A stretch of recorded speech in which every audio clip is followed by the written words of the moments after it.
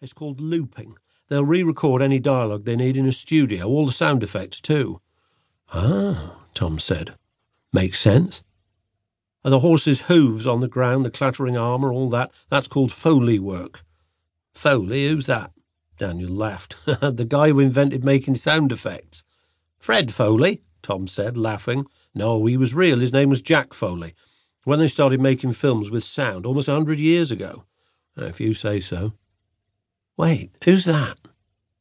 Daniel watched the man he thought was the director back off, moving away from the horses and the actors, and now another man appeared from the side with a baseball cap on his head, looking just like one of Daniel's favourite directors, Steven Spielberg. And now the men holding the reins of the horses handed them to the actors, all of them dressed in deep maroon costumes dotted with silvery pieces of armour, the helmets with their visors raised. "I think that's the director," Daniel said. "See how everyone's listening to him? It has to be." And after the director pointed left and right, everyone not in costume backed away until Daniel could see that in front of the massive camera it must have looked like a scene from 400 years ago, which was when the movie was set. Daniel didn't know much about the story of the film, just that it was about a battle between King Charles I and Oliver Cromwell over a woman. When he'd first read about it, it sounded like it might be just a boring love story. The title wasn't promising, The Rose of Cherringham, and the description, She broke their hearts and tore a country apart, was exactly the kind of movie Daniel would try and avoid. But this scene, with the soldiers, the horses, the swords, looked like it was going to be all action. Daniel watched the director walk close to the camera, but instead of looking at the scene through the camera, he crouched down in a huddle of other people on low chairs. "I guess he can see it all being filmed on some kind of monitor," Daniel said. "This is cool," Tom said. "From up here you can see everything." There was no way they could have got close to the set on the field, not with the area cut off with tape and men acting as guards to keep people away. But here, no one guarding this hill that looked over the field of battle. The director raised his hand. Another wave. Then the horses started to move. The line of horses with the soldiers had only taken a few steps when from the left a single rider in full armour came galloping up fast. "Who's he?" Tom said. "Maybe that's Cromwell," Daniel said. "It's one of the stars for sure." And just as that rider raced onto the scene, the line of horses stopped. But the black stallion with the woman on it didn't stop as fast as the others. That horse took a step forward, then another back, as if confused. "See the horse in the back with the queen on it? I think there's something strange going on," Daniel said. "You're right, it looks fidgety." But the action seemed to go on, now with the actor who had galloped into the scene pointing to the woman, attempting to use his horse to block his way. "Wonder what they're saying," Tom said. Daniel did too, but he kept letting his binoculars drift back to the woman sitting side-saddle, her long gown trailing almost down to the muddy ground. Then, in one fluid movement, the actor wearing full armour pulled out his sword. The metal caught the sunlight and sent a brilliant flash shooting up to the top of the hill. "Wow," Tom said. And the other soldier, leading the line of men, obviously protecting the woman, pulled out his sword as well. Then, best of all, they slashed at each other. The swords, which Daniel had assumed couldn't be real, gave off a realistic clang that travelled all the way up to their viewing spot. And all the horses stayed perfectly still as again the two swords went flying through the air, banging together. All the horses, all so still, except for the one at the back with the woman in the long dress. That already fractious horse suddenly backed up, then lowered its head and started to turn, and while the sword battle continued, Daniel suddenly saw the men on the sidelines start to move.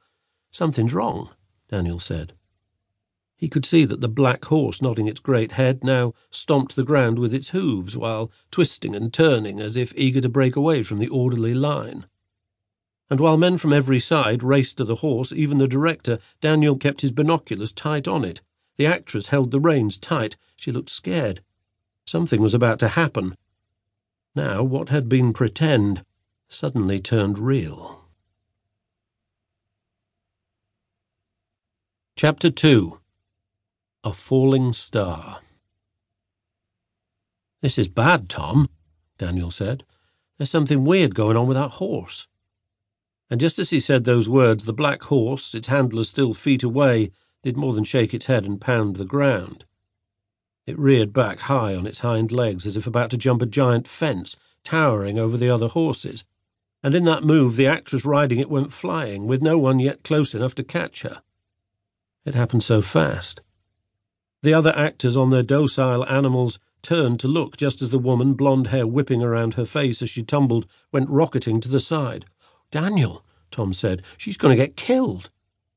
Daniel didn't say anything, but it looked so dangerous. The stallion, now out of control, pounded its forelegs on the ground. It looked as though he had landed right on top of the actress. Then it reared again, still right above her, as if claiming her as its prize. Somebody do something, Daniel thought. Then, when it landed again, when anything could have happened to the actress, the men were finally there, 3, then 4 of them, one grabbing the reins. Another got an arm around the horse's neck. 2 others went to one side as if shielding the woman on the ground. Other men ran over, and they quickly slid her away. This is not what we expected to see, Daniel thought. Was the actress hurt? "Tom, can you see? Is she okay?" "Not sure. She's not moving." Daniel and his good friend both waited silently until finally the actress, with 2 men helping her, stood up, like a footballer after a nasty foul. She gave a wave to the crew, and then, the strangest thing, applause. Daniel even heard a few whistles. But he could also see the black stallion being led away, still trying to pull left and right. The other horses stood still. The actors in their costumes and heavy armour sitting on top of them doing nothing. The director hurried over to the actress, put an arm around her, and walked her away from the scene, but not before he gestured at some of the crew. The white sails near the camera were lowered. Some actors started with difficulty to get off their horses, while others waited until someone came to help them down. Daniel lowered his binoculars and turned to his friend. "Wow, that was something. Amazing. I thought movies were supposed to be safe, all looking dangerous, exciting, but totally safe." Daniel nodded. After the accident, this day's filming looked over. And he thought, right, safe. All pretend. But what they had just seen didn't look safe at all. Sarah looked at her son making the chicken parmigiana disappear. More like he's inhaling it than eating it, she thought. She saved a plate for Chloe, though her daughter had said she'd probably be eating at her friend Steffi's after they finished doing homework together. Doing homework, and probably talking about boys. Boys. Inevitable, Sarah knew. Between gulps, Daniel gave her the report from his spying on the movie set. "It looked really amazing, Mum. All those horses, everything so real, loads of people too. You know, most of them just stand around. They do that a lot." Another forkful of cheese-coated chicken vanished. And the actress, she looked okay. A few chews, then. "I think so. I mean, she got up, waved at everyone. That horse, though, he looked wild." Strange, thought Sarah. A big production like that, you'd think every precaution would be taken to keep the actors safe, especially the stars. The other horses, they just stood there, well behaved, but that black one, well, it looked amazing, totally black, but he seemed out of control.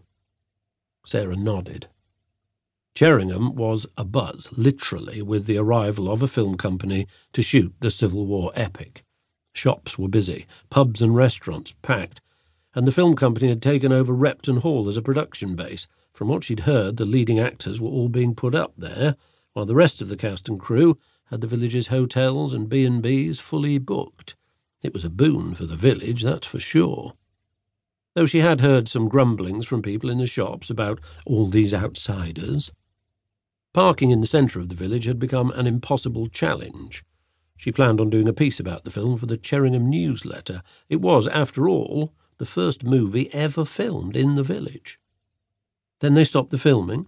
Yeah, well, maybe they were done for the day anyway, or had to get another horse. Tomorrow, Tom and me planned to... Tom and I...